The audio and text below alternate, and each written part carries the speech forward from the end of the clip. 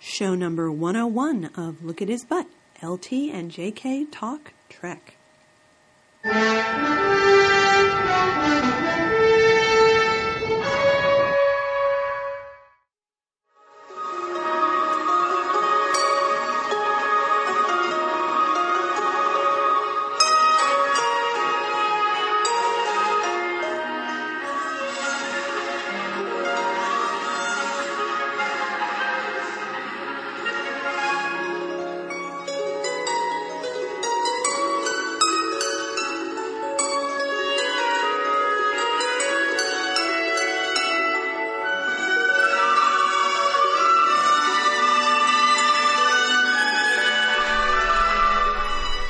Wasn't that lovely music? I love that music.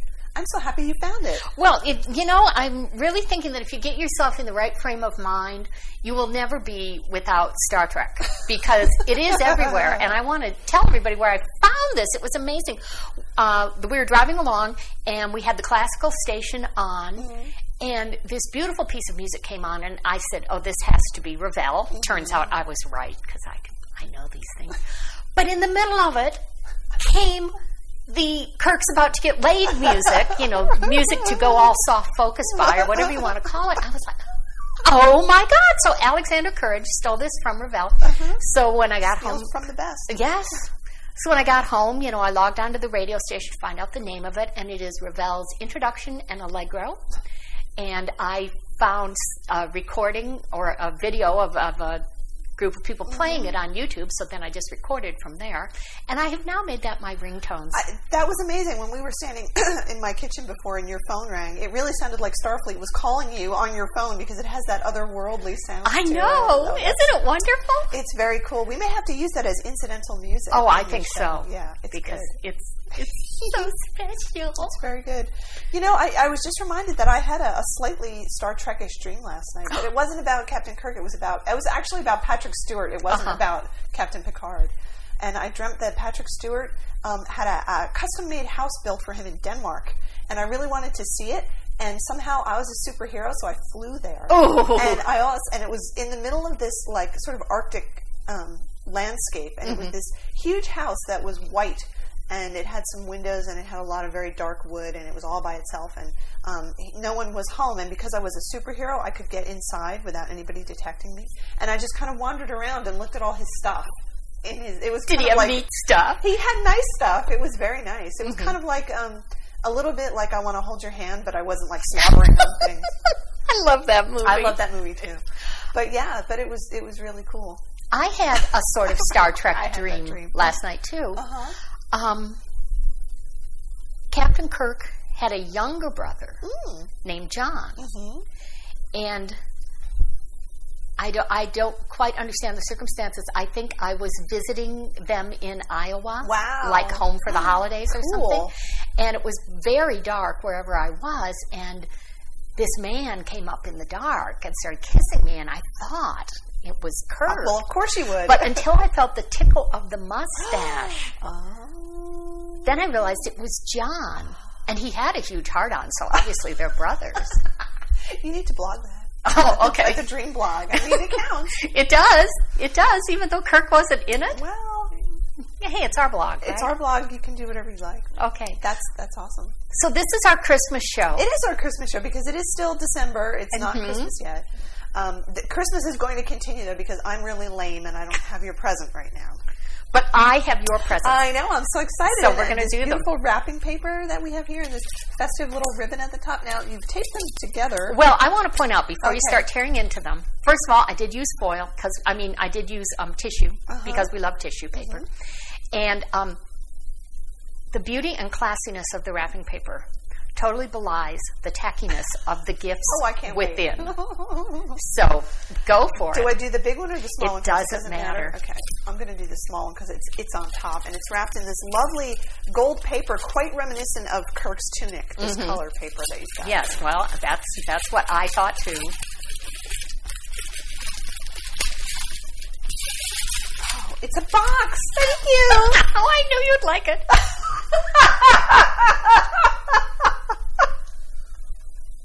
Is this becoming a tradition now? I think, well, as long as they keep doing really tacky ones. Oh my God. This is possibly one of the tackiest things I've ever seen. Yes.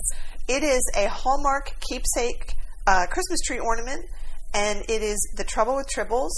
So it's Kirk standing in a pile of tribbles with a really weird expression on his face, and it doesn't look like Kirk at all. Let me see it. It looks like Superman. I haven't seen it since I read it. Sort of. It does. Clark Kentish. And there are, like, at least 3 times more tribbles than there ever were. And it's the background is sort of a Star Trek Enterprise gray thing. And I'm not sure we're going to have to open it. Does it talk? Well, I think it might be here. You want to hear what talk? it says? Yes. One of Star Trek's most memorable episodes, The Trouble with Tribbles, first aired in 1967. The trouble with these soothing little furballs is that they reproduce at warp speed and go boldly through Space Station K7, eating anything that's not nailed down, including an entire shipment of grain entrusted to Captain Kirk's care! ! In the end, however, the Tribbles, who hate Klingons, expose a Klingon agent who has poisoned the grain. As a parting gift, the remainder of them are beamed aboard the enemy ship where Mr. Scott promises there'll be no Tribble at all. Boy, that's like a spoiler for the whole episode there. What if you haven't seen it? Well, you know what else? I always thought that was an amazingly cruel thing to do to the Tribbles. Oh, absolutely, yeah. Yeah. Because the Klingons probably just incinerated them. Oh, wow. Press the button on the base of the ornament to hear... Well, let's just press the button. I'm not going to tell you what it says they do. All right. Let's see. Have you opened this? Have you looked at it? I saw it in the store. I haven't played with it. It is still mint in plastic. It has tribbles that rattle around in here. Well, you're going to see what happens. Oh. I think this may top the Wrath of Khan one. Hallmark is really outdoing itself. Do you know, I was at work the other day, and Logan sent me a link to that ornament, and he goes, "Have you seen this thing?" I said, "I have that thing." Okay, am I supposed to do something? There's a button on the bottom. Okay. Maybe we have to put batteries in it, bud. Oh.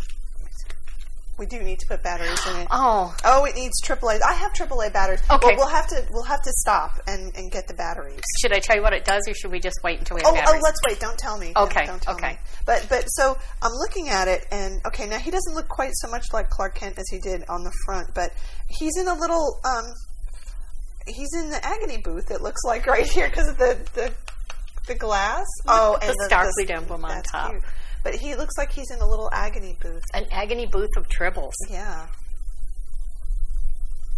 You know who he looks like because of his eyes? He looks like that alien Harry from Third Rock from the Sun, the guy whose eyes were always closed. He does. Yeah, he looks like he's stoned. And his fingers look webbed. Wow. Stoned Kirk with webbed fingers. And he's got this weird body posture, like he's sticking his neck out, like he's going like this. His jaw is all jutted out. Well, we'll have to get some batteries during the break. During the break, but this is extremely tacky. This is great. Mm-hmm. I love it. And it's so heavy. I can't imagine you actually hanging this on a tree. The whole tree would be like the Grinch tree. Oh, this is awesome. Thank you very much. You're welcome. I love it. I'm going to put it right over here for now. And now... It really is huge for a Christmas ornament. This is a bigger gift. Ooh, it rattles. I like things that rattle. Oh, okay. Next year I'll get you broken glass.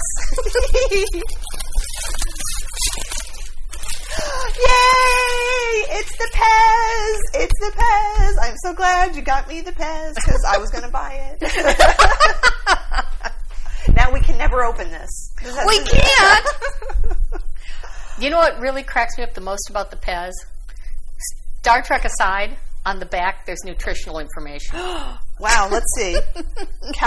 Okay, serving size, 1 roll.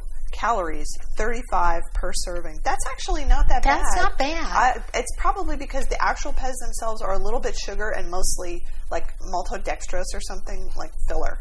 I always thought they were nasty.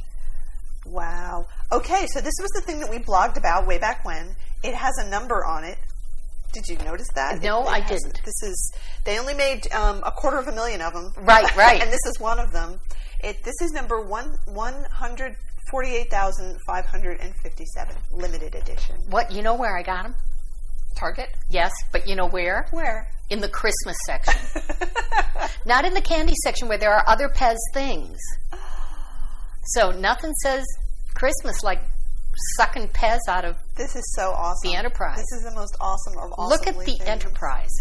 Yeah, why is it coming out of a big blob of like grape-flavored bubble gum? It's supposed to be, I found out, a nebula. It looks like a big wad of grape-flavored bubble gum. No. And it's crashing into a planet at the same time. They had too much holiday Wow. grog. So let's look at everybody here. So Uhura doesn't really look like Nichelle Nichols. Okay, the sun is reflecting. Yeah. She just looks like a pretty Actually, you black know who woman. she looks like? Who? She looks like the big drag queen from the Mud's Tranny Women. You're right, she does. Chekhov is cross-eyed. And that's appropriate. Yeah. McCoy sort of looks like McCoy. But he's very surprised. He does look surprised. Maybe he just had a facelift. Oh, okay. Yeah, for the Pez. Now, why are their lips gray, except for Scotty, who has pink lips? What? Like gray lips, gray lips, gray lips? Sulu has no lip color. Okay. So I don't know about that. I know why. Why? They've been eating too many grape Pez. And Scotty's been eating the cherry ones. Exactly. Okay. So Kirk kind of sort of looks like him. But it's one of the times when the toupee is a little too high on his forehead. Yeah, I think so. This actually looks like Spock, pretty much. Pissed off, Pissed but off, yeah. Scotty kind of looks like Scotty. It's the hair that makes him look Scotty-ish. And Sulu sort of looks like Sulu. Sort of. You know who Sulu looks most like? Who? When Sulu is on Futurama. You're right, he does. You are absolutely right about that. Actually, now that I'm looking at Scotty, he looks a little bit more like, you know, the ventriloquist dummy Jerry Mahoney. That's what he does. He does. And Spock does look pissed off. Actually, I think they tried to make him have one raised eyebrow, because look, they're not even. That's right. He's got a slight... He's very pissed off about being on something as frivolous as Pez. That's so awesome. McCoy's sort of rearing back like, whoa, look at him. He is. He does. Although, you know what who he also looks like here? He looks like Eddie Izzard. A little bit. And you know what? I think Chekhov is... they reused the mold from when they did the Monkeys Pez. Oh, let me see. Because he does look like Davy Jones. Oh, my God. He does. You're absolutely right. Did they ever make Monkeys Pez? Well, maybe they decided not to make but it. They saved we the have mold. this mold, and we'll just use it. You're absolutely right. He looks like Davy Jones. See, and on the back, it tells you a bunch of crap I haven't read. Let's see. Captain James T. Kirk was born in Iowa on Earth. Oh, it's good that they clarify that. Yeah, I thought it was Iowa on Jupiter. Iowa, USA. The youngest officer to achieve the rank of captain, Kirk has achieved notoriety for his cunning and resourcefulness. Kirk has earned the admiration and respect of his peers, his crew, and even his enemies. He is one of Starfleet's most highly decorated officers. I don't think that's true. I don't think he is one of Starfleet's most highly decorated. They're obviously fanfickers. Because it's not even canon that he's the youngest captain. No, it's not. It's just that every captain we saw was older than him. Yeah, let's see. Spock. The first Vulcan to attend Starfleet Academy. Again, Fanon. Spock is regarded as the finest first officer in the fleet, which isn't saying much. His father is a Vulcan ambassador. His mother is a schoolteacher from Earth. Spock's Vulcan nature is constantly at war with his human side. Because he was never able to fit in on either Vulcan or Earth, Spock considers Starfleet his true home. He is intensely loyal to Captain Kirk. Well, that's all true. That is true. What does it say about the Enterprise? And why is it in a nebula rock purple gum? Launched in 2245, the original USS Enterprise NCC-1701 was built in the San Francisco shipyards. The Constitution-class starship was previously captained by Christopher Pike before coming under the command of Captain James T. Kirk. Its historic 5-year mission from 2269 under Kirk's command cemented its place as perhaps the most famous starship in history. Let's see. No mention of the nebula? No, it doesn't say anything about the so if I hadn't read this crap online, we would never know what the hell that was. I think that it was like a horrible disfiguring disease or something. Young and eager, Ensign Pavel Chekhov mans the Enterprise's navigation console. and also fills in at Spock's science station when needed. Chekhov tends to think that the most important inventions originated in Russia, his place of birth. A talented navigator, Chekhov is an instrumental member of Captain Kirk's bridge crew. Okay. Very good. I wish it said who wrote these, but it doesn't. What does it say about Uhura? A highly skilled communications officer, Lieutenant Uhura has a beautiful voice, and she often entertains her fellow crew members by singing during her off-duty hours. Time and again, Uhura has proven her mettle aboard the USS Enterprise, both on the bridge and as a valued member of landing parties. Uhura's name means freedom in Swahili, her native tongue. You know, they mention Enterprise in almost everybody's biography except for Spock's. Like, the name of the ship, Enterprise. It's in everybody's but Spock's. Wow.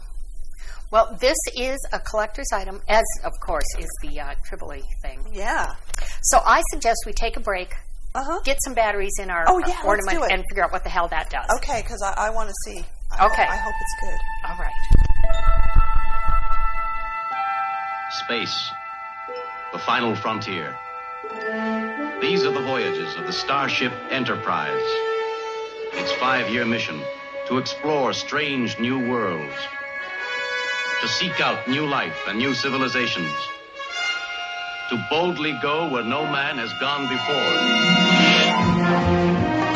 Things Bill wants you to know. Email to lookathisbutt@gmail.com. Show notes at lookathisbutt.blogspot.com. This entire podcast recorded on an Apple PowerBook with GarageBand.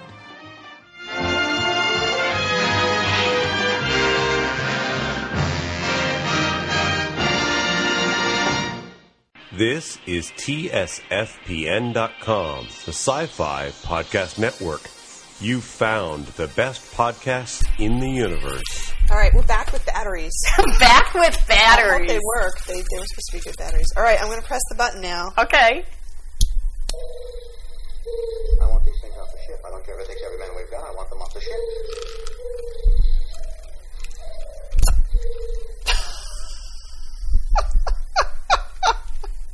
Oh, it keeps doing it. Let me see. Okay, let me describe what it's doing. Okay. So it talks, obviously. Of course. When you press the button, there's a little mechanism in the back where it sucks the loose tribbles up from the bottom and dumps them on his head. Oh, this is too much. And they look like they're breathing and moving. All we have to do is quit feeding. Quit feeding them, they stop breathing. No, they don't. So it says different things. The con one had, 3 or 4 things? Yeah. Try. Well, it's still pooping out tribbles. Okay, let's try another one. Until that board of inquiry, I'm still a captain.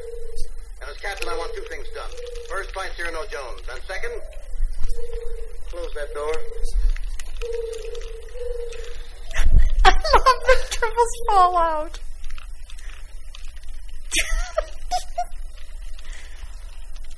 This is too funny. Should I do it once more? Well, you should do it once more. It's your toy. I want these things off the ship. I don't care if it takes every man we've got. I want them off the ship. That is so funny. There must be like a little conveyor belt in the back that just picks them up and dumps them on his head. Now, I have to say, the loose ones don't look like tribbles at all because they're perfectly round and they've got grooves in them. So they kind of look like dung balls. Dung balls? You know, like the little dung beetles. Oh, okay. Look at them. Look at how weird they are. I have to hit it to see some. Jim, They are perfectly I think round. I've got it. All we have to do is quit feeding. Quit feeding them, they stop breathing. Oh, thanks! Well, it depends, I guess, on how many mind-altering drugs you've had. But the other ones don't look like tribbles either. They could look like rocks, but if you kind of squint, they look like a big pile of skulls. Yeah, or sponges. Or sponges. Possibly, but yeah, I could get the skull thing out of it for sure. This is amazing. This is so great. And I think I'm going to have to get my my camera out with the film setting and make a little video of what happens when you press it so that everybody can see the glory of this thing. Thank you. You're welcome. It's awesome. I really like it. Oh, good. Yay. Well, while we're on the topic of gifts, Yes. here's one we all missed out on. but we need to share it with you all anyway. Is this the eBay thing? Yes. Oh, okay. This was an item on eBay. Excuse me. It was a Kirk and Uhura doll. Mm-hmm. And Uhura is naked, and her hair is wild. And Kirk is Kirkish with his fly open. So I'm sure right after this picture was taken, like it barely gone click, when the Kirk doll just jumped on the Uhura doll and had his way. And also his phaser is strategically positioned sort of in front of his crotch there, very symbolically. I also want to applaud the photographer's attention to futuristic detail by photographing them in front of bubble wrap. It's pretty darned amazing. Wait, I'm going to sneeze. Oh! Okay. Thank you for not sneezing right into the microphone. Okay, I'm a pro. But what I wanted to read, if I can find it again, is the description. Okay. Mego, Star Trek, Lieutenant Uhura, and Captain Kirk figures 8 inches tall! 3 exclamation points. Please read the description good. She is sold as parts only. Her joints are good, not tight. She has some marks on her neck. Her lips has rubs. This is written by those LOL cats. Her hair is dry and messed up. This is all followed by exclamation points. And every word is capitalized. Yes. I don't know if it was cut. She has some marks on her body. She has lines on both legs going down. Her skin color is light in some places. There are no clothes or shoes for her. Captain Kirk is great condition. Tight joints, clean clothes, no head rubs.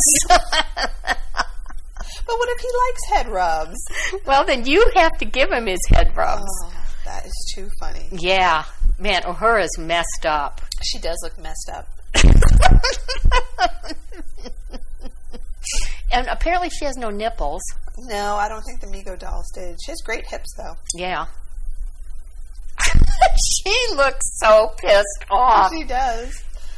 She actually looks like she's about to grab his phaser. Mm-hmm. Her hand is like... And shoot herself. Maybe. Or maybe she's going to shoot the person who's auctioning them off.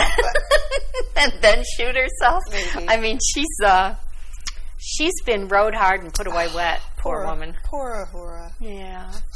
So we missed out on bidding on that. I'm sorry. You know, that was going for $60 for those two guys. Well, if you look at the seller's other objects or items for sale, he has a whole bunch of Cher dolls that are going for hundreds. $250. But one has a growing hair Cher doll. We're assuming it's the hair on her head in a rare outfit. That's kind of weird. Yeah. So, well, that's a cool thing. I like that. Yes, and I think it was Itty who alerted me to that eBay find. Well, I'll post that picture up on the blog so Yeah. people can revel in it. Yeah, that would be good. I wanted to talk about that picture of, speaking of Uhura on the bridge. Oh! So now that photograph came from... This blog I found called My Star Trek Scrapbook. Mm-hmm. And I thought, oh my God, what is this? Scrapbook. It turned out not to be about scrapbooking. Mm-hmm. It's just this person who has a lot of things that probably were in a real scrapbook, newspaper articles, photos, and things that they are posting. And that one, I went, I have never seen this. I have never seen anything like this. And I almost think that it's like an outtake where they're sort of setting up and the rest of them are sort of getting in place. And I agree. And she decided to just go for it. She's never out front. It's just amazing. It's a great picture. So it's a picture of, I'll probably blog the picture itself. The picture is already on the blog. Oh, is it? Yeah, I'm looking for it now. Okay. I think it's We've been blogging we have been so blogging much lately. so much, so I need to go back to, how do you go to a previous page? You have to, it's stupid the way it's set up. You have to go to the archives for the month. Oh, okay, so let me go back. Okay, so probably in November. Yes, if you haven't been going to the blog lately. Oh, speaking of the blog, while we're looking for this. Here it is. Okay. Let me just interrupt ourselves to say that we added a new feature to the blog. a long time ago, we used to have a mailing list, and I would send out updates on when we had new shows, but then I got lazy and stopped doing it. But now, it happens automatically. So if you want to be notified when new stuff is posted to the blog, you can either set up an RSS feed in Bloglines, and I know some of you have been doing that, but you can also sign up at the blog to get email whenever there's something new posted. And they'll just be delivered to your box automatically, and it's a summary of it, so that you don't have to click through to go to the blog if you don't want to. You can just read the stuff in your email like that. So I make it very easy for you to keep up with what we're doing. And we are going to be blogging even more because we were looking through our list of things and we realized we could talk for days and not hit them all. So some of them are just going to be blogged, maybe with comments by us, and we sure love your comments. And we've been noticing that we get a lot more comments when we do this. But this picture... Another reason I think it's not a real picture, I mean a publicity picture for sure, is you can see the lights above them are actually in the picture. Yep, I can see it. But it's really fun to look at the expressions on people's faces and who's looking at what, because Chekhov is practically drooling. He's like, yeah. Bill looks a little preoccupied or something. Bill looks to me like he's trying to, catch a glance, but still look like a professional. They all look like they're not ready to have their picture taken, Yes, except for Nichelle. She's like posing. She's got one leg up on the navigation portion of the bridge, and then the other one behind her's got her hand on her hip, and she's sticking her butt out, and she's looking at the camera like, I am just so hot. And her skirt is totally ridden up. It's all the way up, so you can see her little red panties. And like I said, Chekhov is completely appreciative of her efforts. Yeah, it's a great picture. So we posted this, it was in November, so if you go back and look through the blog postings in November, you can see this beautiful picture, and it is beautiful. It's in full color. It's professionally taken, obviously, so I totally agree with you that this was an outtake from some other photo session that they were doing. Oh, and we should talk about this incredible EVE one that's right below it.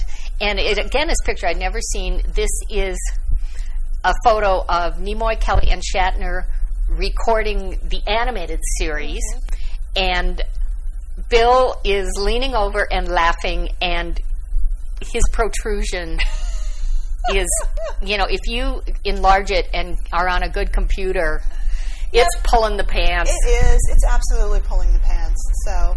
Yep, as you said, always a pro. Yes. Oh, always right there. Always in character. I have to say, that is one of the worst toupees on him I have ever seen. Oh, you managed to look at that? I can never peel my eyes off the bottom corner of the picture. The funny thing about this toupee is that you can actually see a lot of his head. I mean, I don't know if he just put slapped it on for the picture, but you can see more of what he might look like without hair.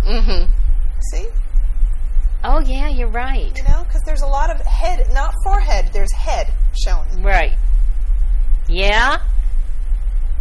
And it's pretty shiny. You're right. So, it was like, I don't know, maybe when he's doing this kind of stuff, he has his toupee in its little toupee carrier case, just in case someone's going to take a picture, and he takes it out and he puts it on really quick, just so they can take a picture. And you know what else? Okay, Leonard's wearing a horrible shirt. Yeah. And a vest, so he looks like a nerd. I think this might be the only out-of-uniform picture I've ever seen of DeForest Kelley where he's not wearing a cravat. That's true. He does have a pretty wide collar, though, I gotta say. Yeah, well, 70s, what can we say? Bill's wearing a really tight, sports shirt, and a big watch. A giant watch. And a big ring on his finger. Yeah. A big manly ring. And a big manly heart-on. True. I love our guy. Oh, that's so awesome. Yeah, so you guys are going to want to check out the blogging for the past month or so, because we have been doing our job. True. So here's a thing that I haven't blogged yet, but I'm going to. And let me try to find this. The good thing about having a friend like Logan is that he comes up with all kinds of really fun stuff so that I don't have to. Oh, well, yeah.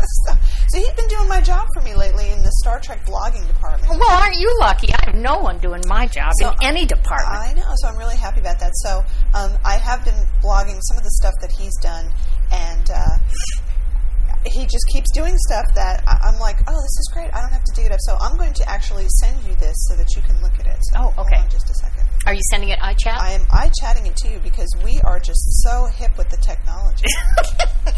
Okay. Yeah, we can't lean over and look at each other's computer. No, that would be way too old school. So this is a person who does photo manipulations, and he's been doing, I think it's a he, been doing kind of these Victorian steampunk things, and he did a Trek series. They are so amazing. Oh my God! Oh. These are.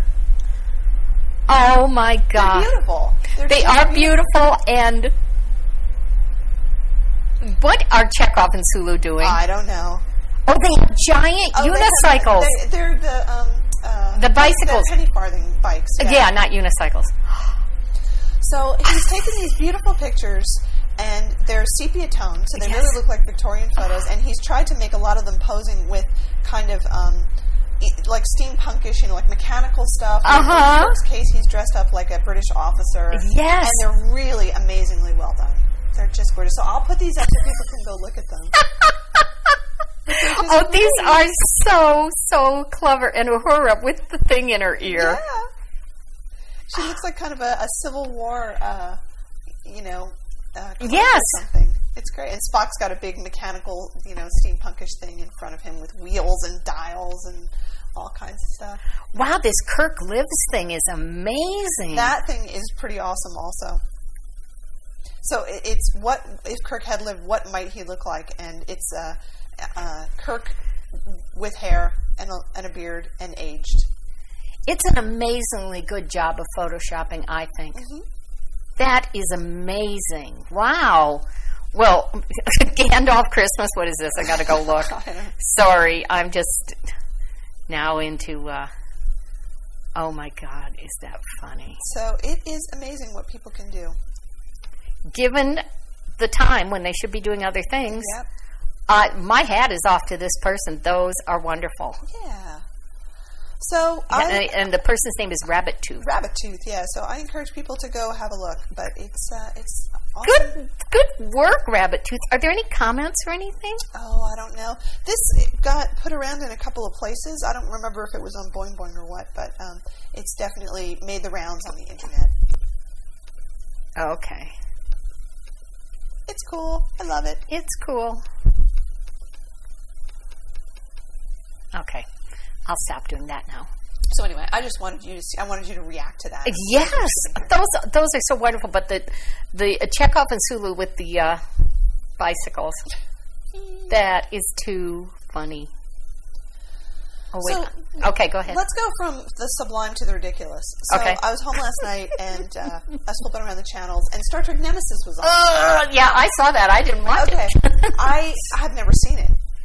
So I thought, it's on TV, it's free. I was actually doing other stuff at the time. I was blogging and doing various other stuff. So I thought, okay, I'll put this on and watch it. It's a really stupid fucking movie, is my complete review of it right there. And there are so many reasons why it's a stupid fucking movie. So, number one, it's a buddy movie between Picard and Data. Is this the one where Picard's like an action hero? It's one of the ones where Picard is an but I mean, hero. He's like super buffed up and shirtless. That's a different one. Oh, okay. That was Insurrection. Oh, God. Okay. But he still does really stupid stuff in this. Like, they go down to a planet to investigate something, and he drives a dune buggy around on the planet. Right, and then eventually they have Data's head in the glove box. Exactly. So why a dune buggy? Why are they driving around like that? And then, there are these Mad Max guys who come and shoot at them and all the rest of it. Yeah, it's all coming back to me. So that was number one. Number two, the whole plot, and for those of you who haven't seen it, sorry, I'm going to spoil it for you now, is that the Romulans, there's a new guy who's in charge of the Romulans, and his name is Shinzon, and he's supposedly a clone of Picard. And then it becomes Picard versus Shinzon, or should I say, Picard versus Caligula, as played by John Hurt, because that's pretty much who he is. If you remember that, I'm remembering from it. Claudius. Okay? Yeah. So I'm remembering that there was a huge amount of publicity about this Shinzon. And a side note, at the time this movie was about to come out, I was working at Apple, and I had to go to a printing press to approve the covers of these books we were putting out. And while I was there, they had produced the teaser poster of a bald guy from the back with the big cape on it. This image. Yes. Yeah. And the whole thing was, is it Picard? Is it Shinzon? And I thought, either way, they're wearing an Empire waist dress. But, so they gave me the poster, and of course I brought it into work, and all of our geeks went insane, and I finally had to give it to somebody, maybe you, maybe one of the geeks. But anyway, so, now I'm remembering this bad movie. Go ahead. So this is supposed to be Picard's clone, and if you haven't seen I, Claudius, you really need to see it for a lot of reasons, because it's an awesome piece of BBC, drama. And because it's not Nemesis. And it's because it's not Nemesis, so you should watch I, Claudius and not Nemesis. But anyway, John Hurt was Caligula in that, and he played Caligula so over the top. It was such an amazing performance as sort of psychotic and effeminate and really educated and really mean and just anything and liable to do anything at a moment's notice. And he was brilliant in that role. And I think that's how people think of Caligula now. It's like, who knows whatever other interpretations there are, that's the one that sticks with people. And this actor who plays Shinzon clearly chose that as his template for this role. He doesn't look anything like Patrick Stewart, is part of the problem. So you're supposed to believe that this guy is a clone, but yet he doesn't resemble him in any way, except that he doesn't have any hair. Well, I figured they were counting on the same sort of suspension of disbelief as the movie where Arnold Schwarzenegger and Danny DeVito played twins. Oh, right, but that was a comedy. This wasn't? Oh, gosh. Okay. And they even discuss it in the script. He says something like, Shinzon says something like, there's not much resemblance here, is there? Well, years in the dilithium mines will do that to you. It's like, what are you talking about? No, it doesn't work that way. It doesn't work that way. So, those were two very bad things. The third really bad thing is that it has the whole subplot of Troy and Riker getting married. Oh, God, now I remember it. And then they had to go put this in there. So they get married, and then they're supposed to be going to have Riker take command of a new starship. He's finally going to be a captain. But then they get diverted by this thing with Shinzon. So they're serving together on the ship, and there's a scene where they're actually in bed doing it. It's like, I don't want to see that. Mm-hmm. But then, because of no reason, I mean, literally, there was no reason for this to happen. Shinzon invades Troy's mind while she's having sex with Riker. I gotta remember this. And basically rapes her. Yes. It's like, why does that have to be in the movie? Why do they have to do it? And they did it in TNG at least once. I think they did it more than one time where someone invaded her mind and did a mental rape thing. Why did that have to be in the movie? It was awful. It was just really, really, really awful, and it made me kind of sick that they had to put that in there. Mm-hmm. Let's put the lowest possible thing of mistreating, one of the two female characters in this whole movie. Let's go ahead and do it. Mm-hmm. Crusher doesn't really get to do very much in this movie. Lucky her. But I will point out a lighter aspect to something in that scene or right before it. Mm-hmm. I had seen the movie, and then somebody on one of our Trek list, one of our friends, and I cannot remember who it was, pointed out that it's their honeymoon or whatever. Yeah. And Troy comes in dressed in something slinky, and they both put on the poundage. Oh, yeah. Yeah, and she goes, Imzadi. And somebody pointed out that it's just like when Miss Piggy says, Curry. Well, a couple weeks later, I was on a plane, and I was sleeping. And I woke up just in time to see that moment in the movie, and all I could think of was Miss Piggy, and I burst out laughing for no discernible reason to anybody else on the plane. But, yeah, it's a real Miss Piggy moment. It is a Miss Piggy moment, and it's just, it doesn't work. They're not action heroes anymore, and they could have written it that way. The characters are older now. Riker has a whole scene where he battles a bad guy in some portion of the ship that we've never seen before. It looks like he was suddenly in the movie 2001 and was battling a bad guy inside of HAL. That's what it looks like. And there's absolutely no reason for it to happen. It was just completely gratuitously thrown in there. And, Jonathan Frakes, I love Jonathan Frakes. He's a really funny guy, but he's not an action hero. Yeah. And to see him trying to punch it out and jump through the Jeffries tube and all that, it's like, no, it doesn't work anymore. Yeah. It really doesn't work. Yeah, really, you got to acknowledge the TOS movies for making that aging into part of the plot, part of the character growth. Yeah. Was Nemesis the last one? Yes, it was. Yeah, well. And a damn good thing, too. And I read somewhere, it made the least amount of money than any of them. I mean, it made less than Star Trek V. Yeah, totally. So, there are a lot of other problems with this movie, too, which I can't remember at this point how much of this was problems carried over from TNG or previous things, but there are lots of rules in the Star Trek universe, which they completely broke for this. like Romulan ships can't transport when they're cloaked. I mean, they established this. Did they establish it in TNG, though? Because in TOS, in the last TOS one, which I forget what it was called. Generations? No, the one before that was really Undiscovered TOS. Country? Thank you. The Romulans had developed the technology where they could fire cloak. Okay, firing is different from transporting them. Oh, I know, but I'm just saying they could have developed even more. It's possible, but when they set up those rules like that in the Trek universe, it was to make sure that you couldn't just do anything at any time. And that was one of the rules that they had, that you couldn't transport when you were cloaked. You couldn't fire when you were cloaked, but then they fixed that one. And then that you couldn't transport when a ship had its shields up. Right, yeah, because you couldn't transport through shields. They fucked that rule for this movie. It was like there were people transporting all over the place. And they developed for this movie a little quarter-size thing that was like a magical transporter disc. So as long as you had this magical transporter disc, you didn't need a transporter to get you at the other end. It wasn't like a homing device. It was a transporter device. Right, so it could transport you to wherever. Wherever you wanted to go. It's like, come on. Yeah. That's just taking technology and making it magic. Now it's not technology anymore. It's just magic for the plot convenience. Right.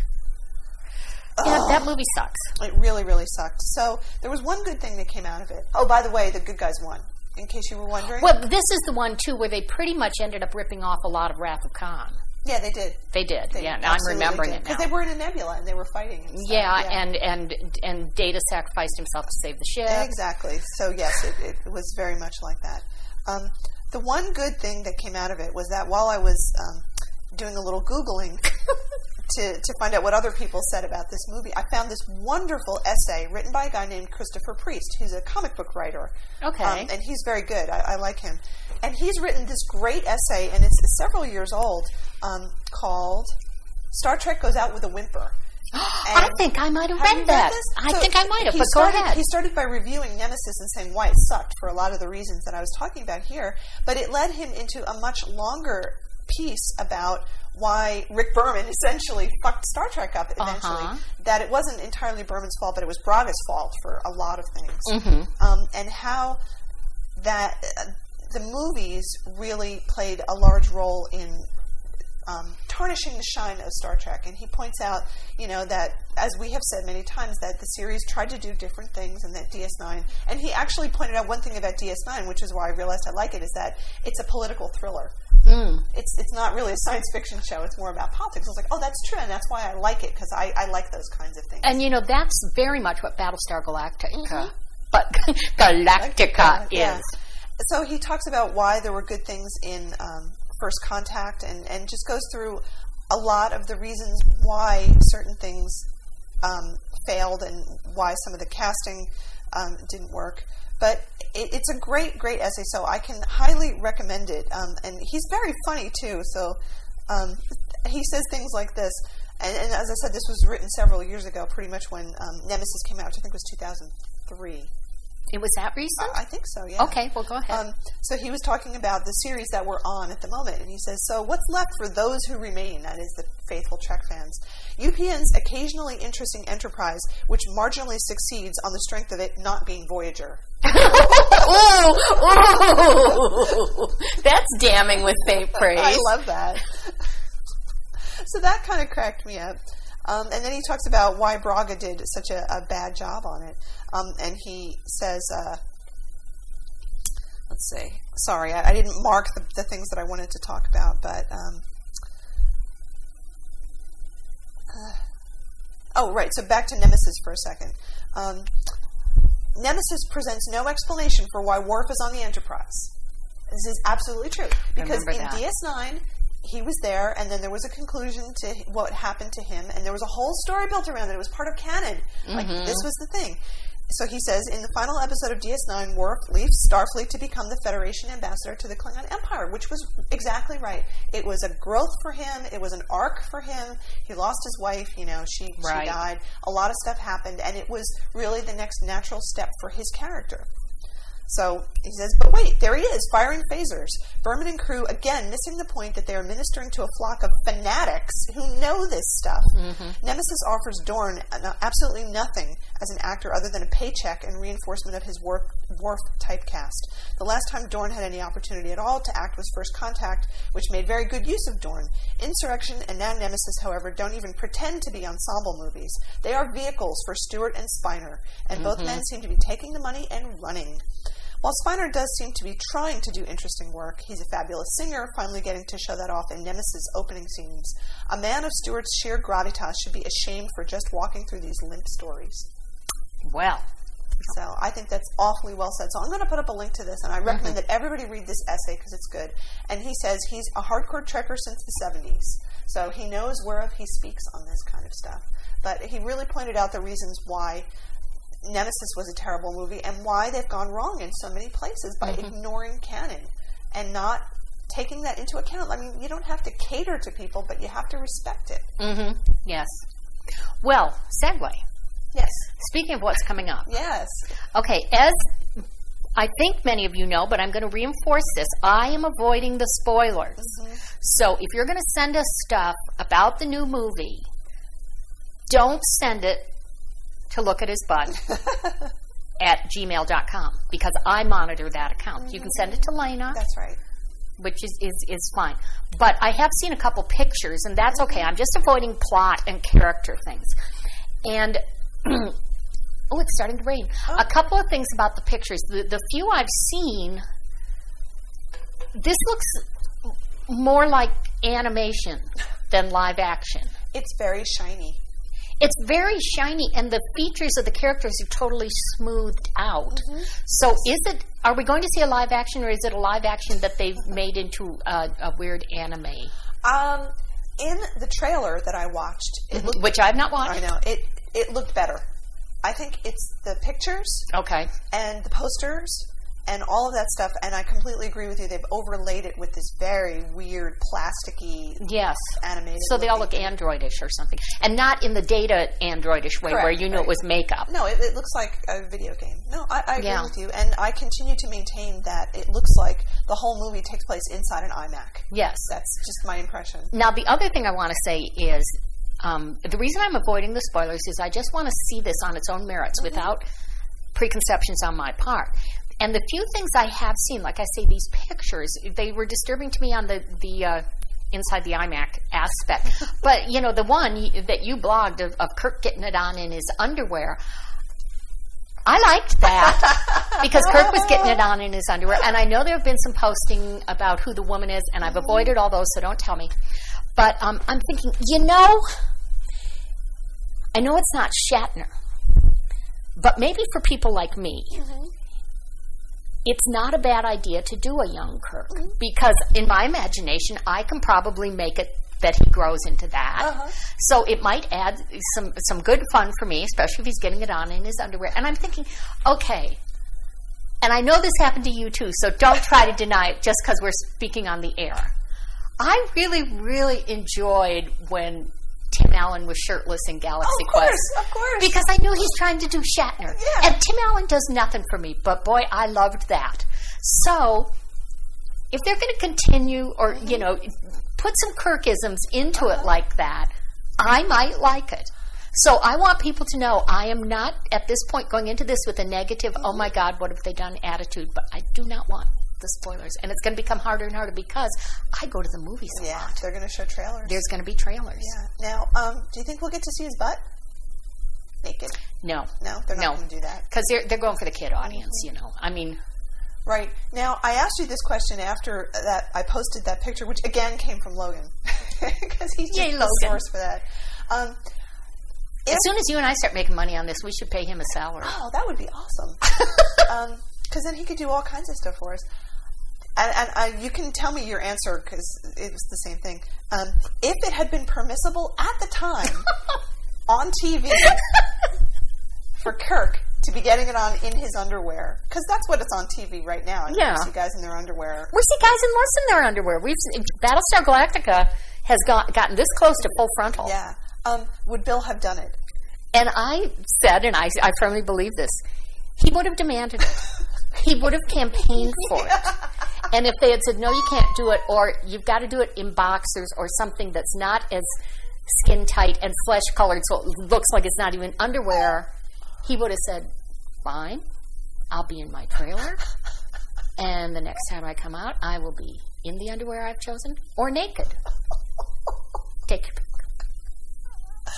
Can you imagine, though, if on TV it would have been Bill in boxer briefs in his cabin, you know?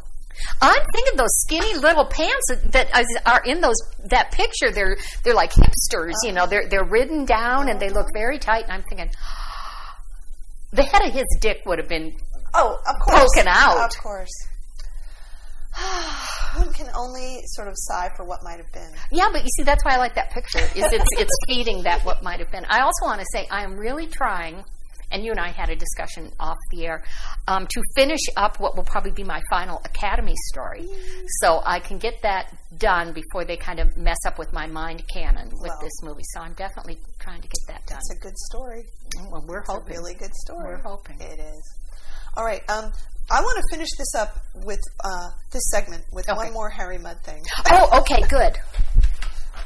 So here's the thing. I think, as in our last discussion, we were talking about why there is no Harry Mudd fanfic, and I started looking for it. Oh yeah, and I found some. Yeah, I know you did. And some of it was horrible. And interestingly, as we had predicted, the stuff that I could find was not really about him as a main character that you had this deep personal attachment to. He's more like a character who sets things in motion or is the center of things. That's good. But I found this story, and I don't know if you remember this story, because I kind of sort of did, but then not really, that Scarlet wrote. What's it called? Muddness. I remember the title. I don't remember what happened. It was for one of the Fuck You fests. It's a long time. Right. It's a very short story. Are you going to read it to us? I'm going to read it. Oh, okay, goody. It's hilarious. I love Scarlet. She's such a good writer. Oh, yes. She wrote one of my favorite, or several of my favorite stories, but go ahead. Okay. So, as I said, short story, I'll read. I hope I can do this justice. It's called Muddness. I'll put up the link to where it is. James T. Kirk's handsome face was covered with pimples. Is this the face that seduced 1,000 women? He had asked his mirror shortly before taking his seat on the bridge, where his normally efficient helmsman Sulu had been making eyes at a giggling Uhura and playing pranks on a very irritable Chekhov. Sickbay to Captain Kirk. Kirk here. Could you come down here a minute, Jim? The doctor's voice was breaking in a very uncharacteristic way. I'll be right there. Kirk out. You've probably already guessed that we have a slight medical problem, McCoy said, looking curiously at his captain's face. It had always been youthful, but now he looked like a 15-year-old. What's going on, Bones? My communications officer and my yeoman are giggling on the bridge like schoolgirls, and I saw 2 men from engineering fighting in the corridor on my way here. It's almost as if everybody suddenly went back to puberty. Your diagnosis is right on the spot, Captain. What the hell do you need me for? Kirk opened his mouth to answer, but McCoy quickly cut him off. I know, to answer that would take you a week. He winked. The fact is, when we picked up the refugees from Earth Colony 4, we also picked up a virus that's endemic on that planet. It affects the human hormonal system in such a way that the patient, regardless of age, is thrown into puberty, inevitably and indefinitely. This confirmed Kirk's fears. You have to find a cure, Bones. I can't run this ship with a crew of unstable teenagers. And an unstable teenager might not be the best starship captain either, McCoy pointed out. Yes, we're working on a cure, and I think we're onto something. But it will take a couple of days, perhaps weeks. Who knows? Meanwhile, this ship's in quarantine. I see. Kirk rubbed his eyes and judged the situation. It could have been worse. Aside from escorting the EC-4 refugees to Starbase 11, they had no assignments that couldn't wait. Why don't you get Spock to help you? With his different biology, he might not be affected by all this. He should be able to work fast without ogling the lab assistants. The doctor sighed. That's a bigger problem. I'm afraid Spock's human heritage has betrayed him. Oops, sorry. He's got the virus, but now he's got the worst of both worlds. Because of his Vulcan heritage, it's affecting him in a very different, very particular way. Kirk was horrified. You don't mean... The doctor nodded wearily. It's his time of the decade again. And we're not anywhere near Vulcan, and even if we were, the ship's in quarantine. McCoy nodded again. Meanwhile, one of the nurses broke into tears, another was bending over to show her best side to the doctor, and the rest were blushing and giggling uncontrollably. Will Spock be able to hold on until you find a cure? Kirk asked, deeply worried. Your guess is as good as mine, Jim. Kirk stated the obvious. We don't want to lose him, Bones. And then the intruder alert sounded. Harry Mudd, you old rascal. Good to see you again, Jimmy boy. Don't you Jimmy boy me, Kirk wished his voice would stop breaking. You beamed yourself aboard against explicit instructions. You knew the ship was in quarantine. Oh, come now, it was an emergency. I had some former business partners coming after me, and they were threatening to use violence. Against me, can you imagine? They must have gone mad for some reason. Captain, this man is wanted by legal authorities in 7 solar systems, a security officer reported. Thank you, Lieutenant. Kirk turned his attention back to Mudd. By imposing yourself on us, you are putting yourself and your companions in danger. I heard about that darn virus, but I'll take my chances, and as for my companions, Mudd smiled broadly under his generous mustache. Sheila and Leela aren't catching any viruses. Sheila and Leela? Leela. They're the perfect women. They're androids, my new improved models. Jim, are you thinking what I'm thinking? McCoy hissed. Kirk thought quickly. Mr. Mudd. By all means, call me Harry. We're old friends, aren't we? Mr. Mudd, Kirk pronounced elaborately. I propose an agreement. You mean a deal? Brown eyes sparkled with anticipation. A deal.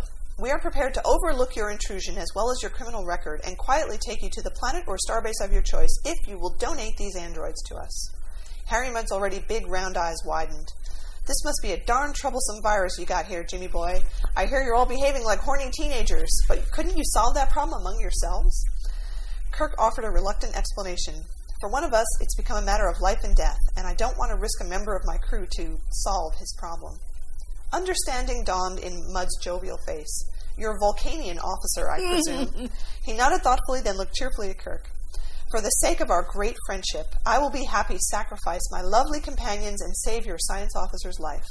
Before anybody could burst out crying at this touching offer, he added, I would prefer to beam down to Rigel, too, where I have good friends. Partners in crime, no doubt, McCoy muttered, but Kirk was even more impatient than usual and couldn't wait to make sure Spock would survive. We have a deal, Mr. Mudd. Kirk, McCoy, Mudd, and the 2 truly ravishing androids, Sheila and Leela, formed a rescue party and headed for Spock's quarters. 2 security guards were at the door with orders to discourage anyone who tried to enter. Kirk nodded to the guards and overrode the lock. Spock, he said in an adolescent version of his command voice. Good news. 2 lovely ladies are here to... He gestured helplessly, to see you through this difficult time of yours. The dark shape that was crouching in the corner only growled. It's okay, Kirk explained, trying to sound convincing. The ladies are very willing and very robust. You don't have to worry about harming them. The crouching shape rose with the frightening speed of a Vulcan male in Ponfar. If I want anything, I will ask for it. Spock grabbed the android women and hurled them out of his cabin as if they were 2 bowls of Clomique soup. He then grabbed the person next at hand, who happened to be Harry Mudd, and shook him mercilessly. Women you bring me, he raged. Would I touch a woman after what she, who was my wife, did? Is that what you think? He lifted Mudd by the collar of his loose-fitting shirt and shook him again. Women, he roared. Untrustworthy creatures. I am sick of them. This time I shall quench my fire in a man. The healthy color had vanished from Mudd's face when Spock put him down. This man stays here, Spock said, his voice uneven but low, shaking with the last remnants of his self-control. You will leave now, he told Kirk and McCoy, or I shall surely break his neck. He'll die, Jim, McCoy warned. Spock, Kirk pleaded. Recognizing the blood fever in the Vulcan's eyes, he thought better of it. Please be careful with him. Yes, please be careful, Mudd echoed. McCoy was struck by a thought. Harry, do you still carry that Venus drug? Mudd trebled in Spock's grip and nodded silently. Then for God's sake, take it, man. You said it made a woman more rounded and a man more muscular. You're going to need all that muscle and all the strength you can get, legally or illegally. This seemed to get through to Mudd, who stared into Spock's burning eyes with naked fear. If you'll permit me, Mr. Spock, I have a couple of crystals in my pocket. He glanced at the doctor. Solely for medical purposes, of course. Take them, Spock rasped, only shifting his grip enough to let Mudd reach into his pocket. Before the surprised eyes of Kirk and McCoy, Harry Mudd transformed into a strapping hunk of a male with flowing mane of sandy hair and without the laughable mustache. Looking good, Harry, Kirk noted.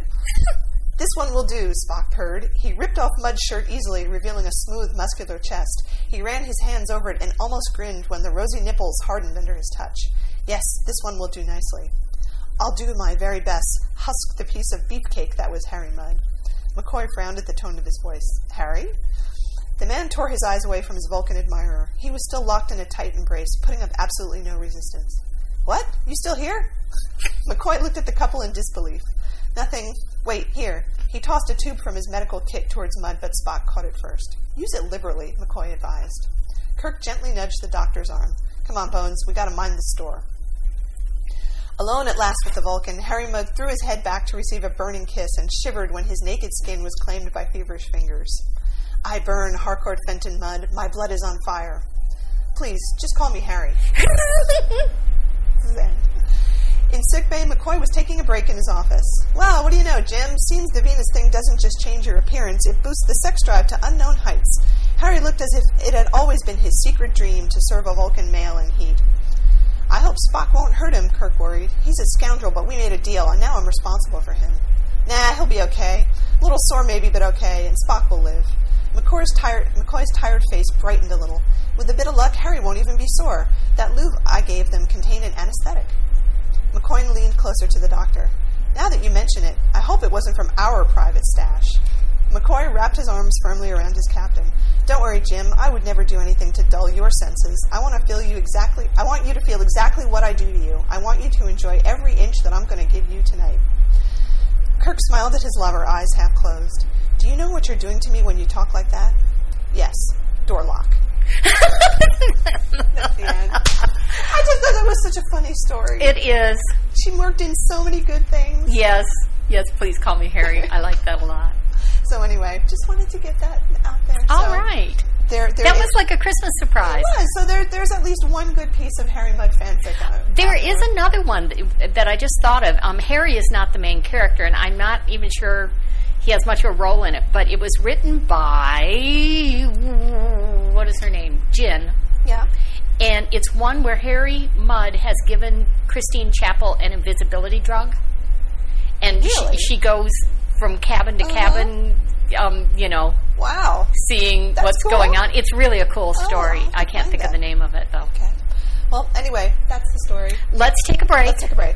And then we've got something really major to do. Yeah, so let's do that. Okay. Cue the music.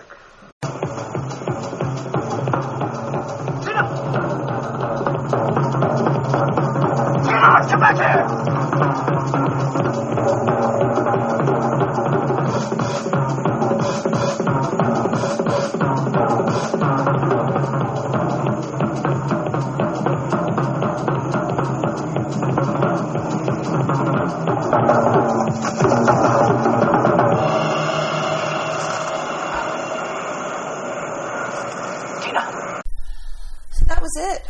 That was it for Boston Legal. That was the end of Boston Legal. And I want to open this by reading a message that was posted on the butt board by Amanda. And she says, I am amazed at your predicting skills, or at David Kelly's stealing them. Yeah, well, he obviously listens to the podcast, is what I would say. Yeah, pretty obviously. But the other thing is she later asked if the people on the Shatner board were up in arms over that. And I have to say, no, so far, if anybody is up in arms over it, they're keeping it to themselves. So, I had kept it a secret from Lena. Well, I had watched it, and I amazing. told her she had to avoid all the spoilers. So you so called it, dude. So how long ago was it that we were saying? That was like 2 months ago when we were talking about that it. Was even longer. But. Yeah, but we were talking about what the final episode might hold, and that they had to do something dramatic, and you said maybe Denny and Alan will get married because same-sex marriage is legal in Massachusetts. And they did. So this is my victory lap. Bow down to you. You totally did it. You called it, dude. I called it. And, when I was watching it, my mouth was falling open because I can't believe they're actually doing what, I had said they should do. And then I just kept going, they're not really going to do this. It's a tease. They're not going to do it. And, of course, they did. They did. They absolutely did. And their reasons were I thought, not only financially valid, but emotionally very valid. Yeah, absolutely. They said that all of the things that you had said about, especially someone who has a medical problem, someone having to be with that person and wanting companionship and them getting the money issue resolved and just, and loving each other besides. And also Denny pointed out one I hadn't thought of was that he's always in trouble with the law, and he always will be, and he needed to be able to tell Alan things and know Alan could not be forced to repeat them in court. Right. So he wanted Alan to have that spousal protection. Yep. So it was for all the right reasons, and they went through with it. Now, this finale had a lot of stuff going on in it, some of which we, I think, correctly identified as just a lot of hand-waving to fill it out. And yes, filler. They also did a lot of the weird time-warpy, slow-motion effect, also to make it longer, to make sure that it was 2 whole hours of show. Right. And I honestly think, and I've thought this since like 3 episodes earlier when Shirley and Carl got engaged, that was completely superfluous. And this whole idea of that all the main characters need to pair up at the end, that I thought Denny and Alan was enough. Yeah. Well, I guess they wanted to do something to wrap up the Shirley story more than anything else. I mean, it didn't really matter that she got married to Carl, but it's just something to wrap up her story, I think was the important thing. And then all the rest of the characters, you're just like, whatever. Yeah. We don't really care what happens to them. Fuck them. Now, the other weird time warpy thing that happened, and maybe I'm just wrong on geography, which is not my strong suit, but I had thought Nemo Bay was in Western Canada. Oh, I could look it up on the computer. Okay, you do that, because what I was thinking is, okay, they went to Washington, they argued before the Supreme Court, they flew to Canada, got married, and flew back to Boston.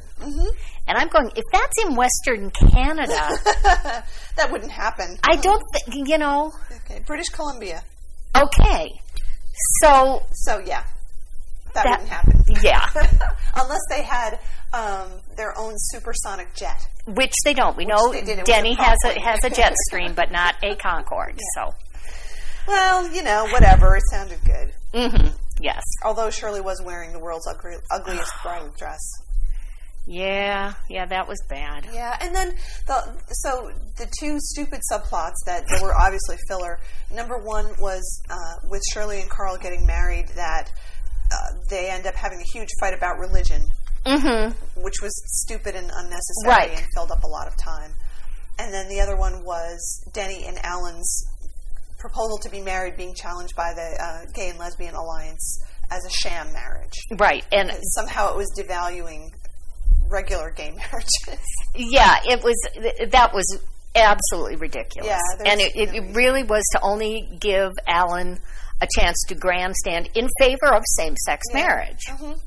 As if him entering into one wasn't enough of a positive endorsement. Really stupid. So the 2 main things that happened in the episode were, 3 things. Denny and Alan get married.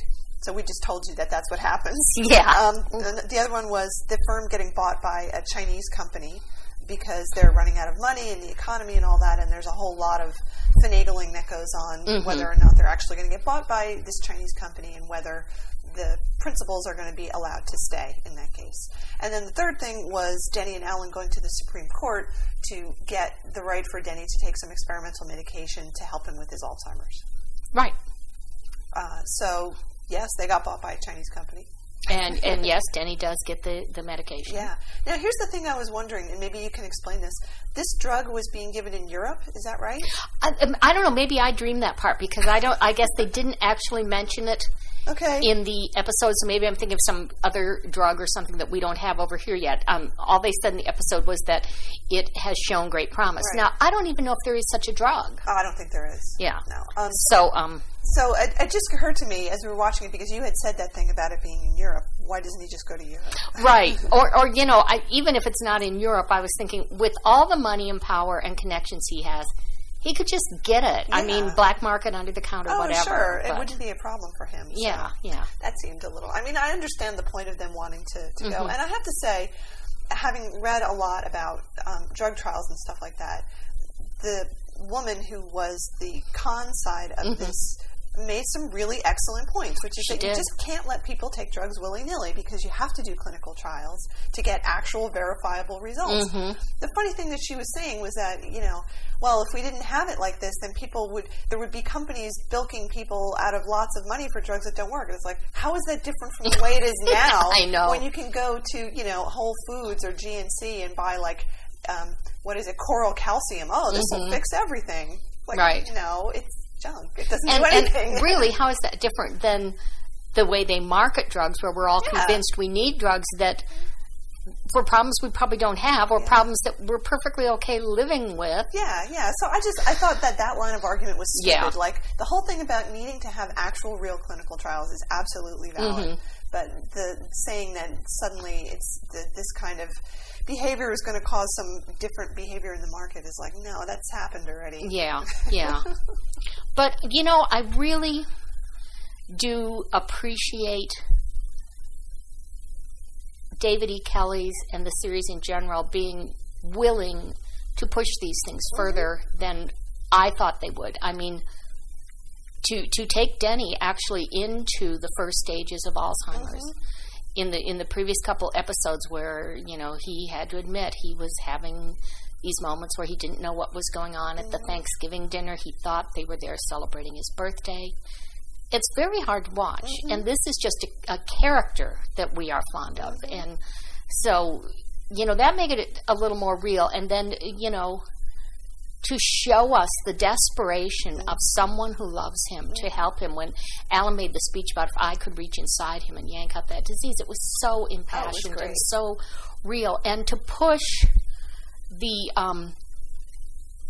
male friendship, the non-sexual male friendship, and take it to this conclusion, which under current law makes absolutely perfect sense for them.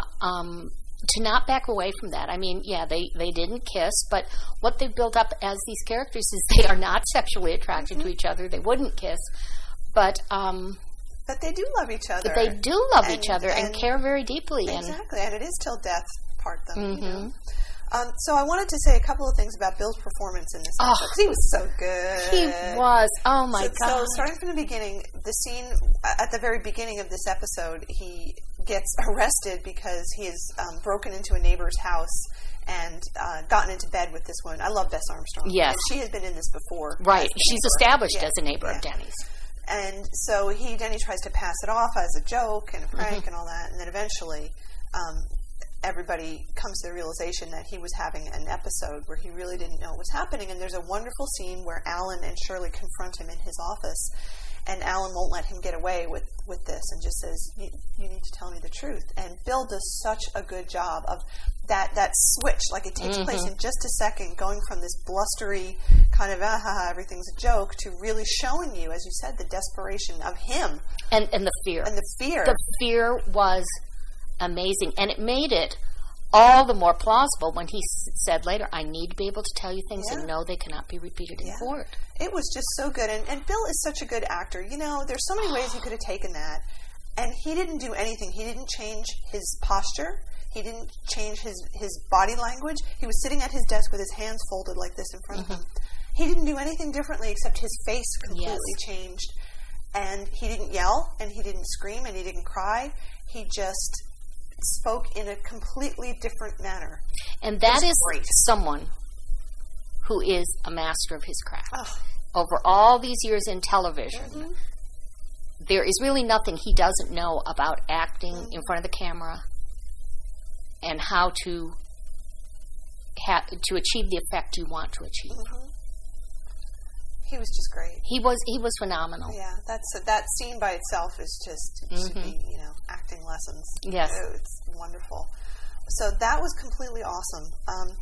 And then we both agreed that at the end of the first hour they had a balcony scene. And it was the usual talk and this and that, and this is when Denny proposes to Alan. And Bill was just being Bill. He was. He wasn't being Denny at all. He was just being Bill, and it was really good. But it's funny to see him. It's very jarring for me, in a way, to see him being Bill on camera like that when he's an acting job, because it's very clear to you and I that that's not Denny Crane, that that's really Bill, and I wonder if other people notice that. Well, the thing is, we both said, oh my God, the charm just comes oozing. And that smile and the way his face changes when he is in romantic, seductive mode.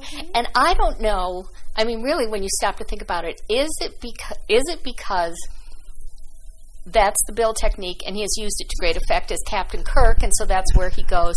Or is it that, damn, that works so well as Captain Kirk, that's where he goes? But, that scene was so good. You know, it's so touching and funny to watch. He's just pouring it all on, you know, because that's the other good thing I liked about this, too, was that Denny's decision to ask Alan to marry him is completely thought out, and he has all of the possibilities nailed. Like, every time Alan throws up another objection, he's got the answer. Yes. And he has another reason why he should do it, too. And he goes through it in this very logical, funny, friendly, persuasive, like, come on, you know I'm right. Just agree with me. But the nice thing, too, is there are all these wonderful logical, financial, legal reasons they should do it.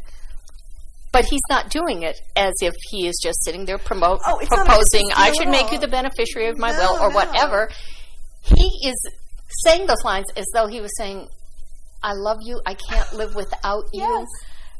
You know, all those romantic outpourings. Oh, it was great. It was so wonderful. Good. That was a great, great scene. And, you know, when he's playing something like that, just the way his face changes and lights up. Yeah. He still looks old, but you can see the young at heart. Definitely. Just shining through. Well, the speech at the end, so when Ellen's talking to the Supreme Court, I got to say, they laid his kookiness on a little too thick for me right there. Very thick, like, yes. Come on, get off it.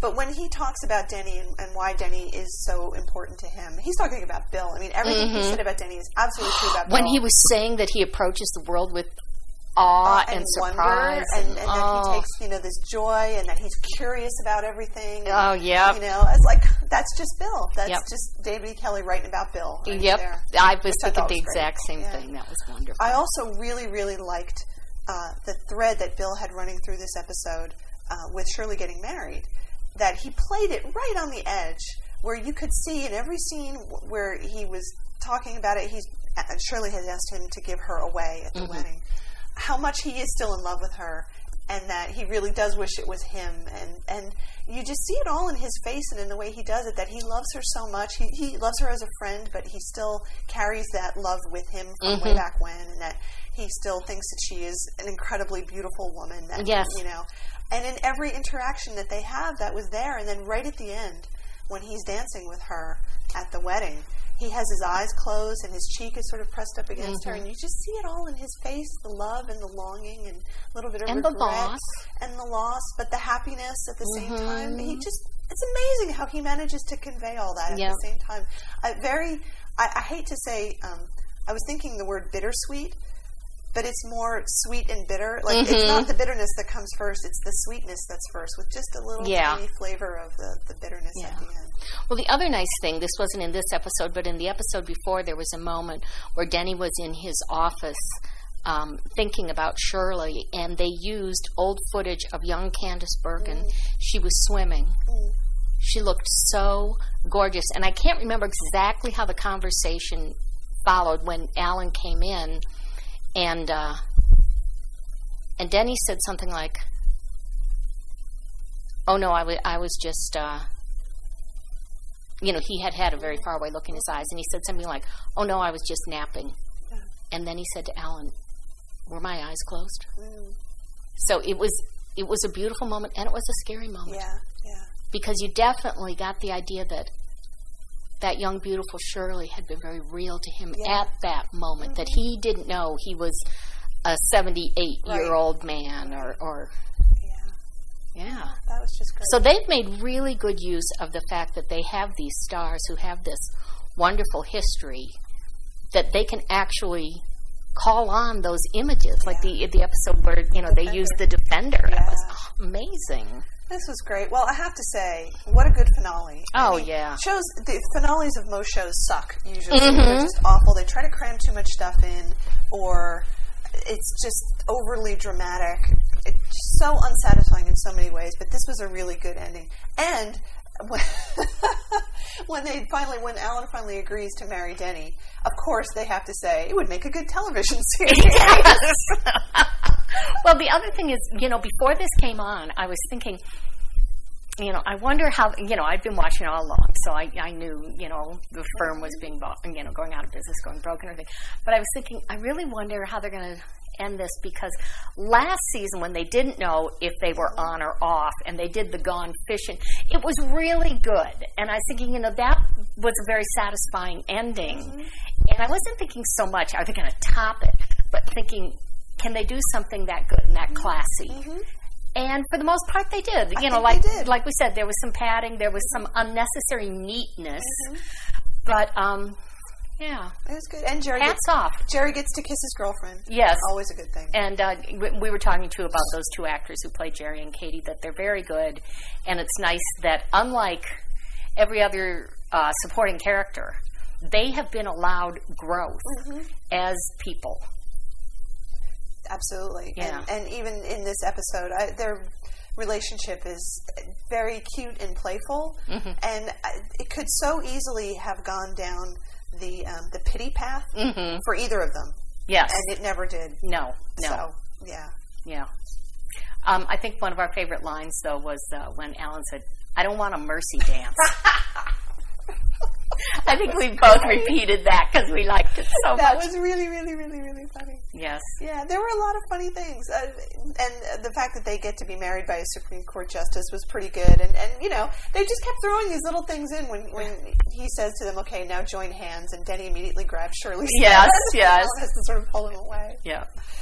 They just had a lot of little touches and a lot of meta stuff that was in here. With the Chinese people at the end who were the new owner and his translator, and he's saying, Denny Crane, he's so crazy. Yeah, but Alan Shore, talk. Well, the other thing we have to point out is there were a couple of so incredibly fake things. Oh, yes. The background of Nemo Bay was obviously blue screen. It was green screen, whatever. As bad a back projection as I have ever seen, and I include movies like that scene from All About Eve when they're walking down the street, and it's clearly back projection. It's like, oh, so bad. Or the driving scene. Yes, or in any of those movies. And the other incredibly fake thing, and it instantly made me remember that, I don't know, maybe the show is in its second, third season. One of our listeners wrote into us and said they had gone to 500 Boylston Street, which is ostensibly the building Crane, Poole, and Schmidt is in, and, it was really fun.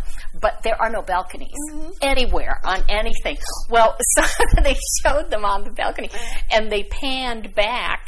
So, Denny and Alan got smaller and smaller. And as they're panning out, we're seeing the building.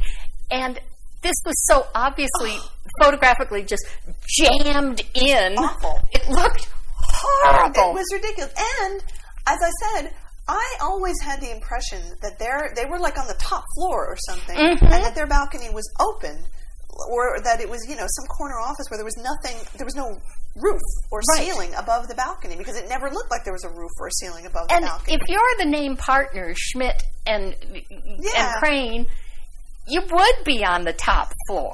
It just looked ridiculous. They pull it back, and it looked like this weenie. It looked like the kind of balcony that you get in a bad rental apartment, where it's like, a foot wide. Yeah. And you can put one plant and your bike out there, and that's it. Like, you can't fit anything else. That's how bad it looked. Yes. So, but all in all, this is a wonderful, wonderful send-off. So, and I just have to say, I hope there's never a reunion. Yeah, that would be bad. I'm wondering, seriously, if they're going to try to spin any of this stuff off. Or whether that was all just banter. I don't know. I haven't heard anything. Well, in this episode and the one before, where, as I say, Carl had a case to sue the networks because there was no programming for older viewers, they've really been slamming ABC. Yeah. Well, even Denny said that. When Alan said, it could be a series, and he said, on another network, that cares. Yes. Yes. So, I mean, who knows? What I'm hoping is they do not.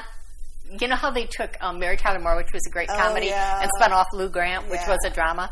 I hope they don't take this good drama and decide to make a sitcom, an odd couple type thing. That would be awful. That would be and then really. Jerry would be the wacky neighbor.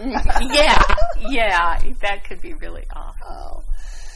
So it was good that they didn't wrap everything up. They left it very ambiguous at the end whether Kranepool and Schmidt will continue or whether they're going to still be working there or they're just going to quit or whatever. So it was good that they didn't have to wrap up every little thing. Right. I was glad that they left it that way. I'm just so glad that that you avoided hearing any spoilers or discussion about it. Yeah, I know it's not easy, but I really wanted you to be surprised because I was like, great.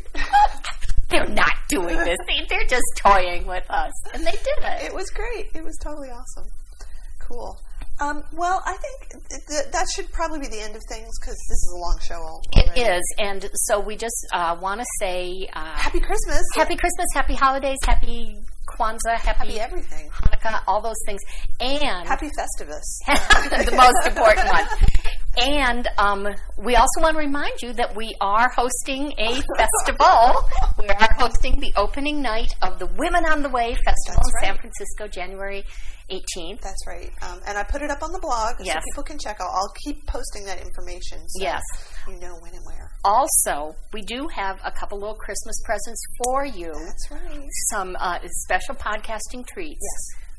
That will be coming separate from this. Separate from this. It'll be a special Christmas podcast, and you'll just have to wait to find out what it is. Oh, and I also just want to quickly thank those of you who sent us congratulations on the 100th show. Oh, yes. And we're going to talk about that in the next show. This one was just so jam-packed and is our Christmas one. Yes.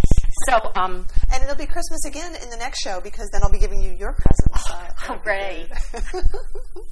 So, yes, happy holidays, everybody. And I guess we'll be back with another live show in 2009.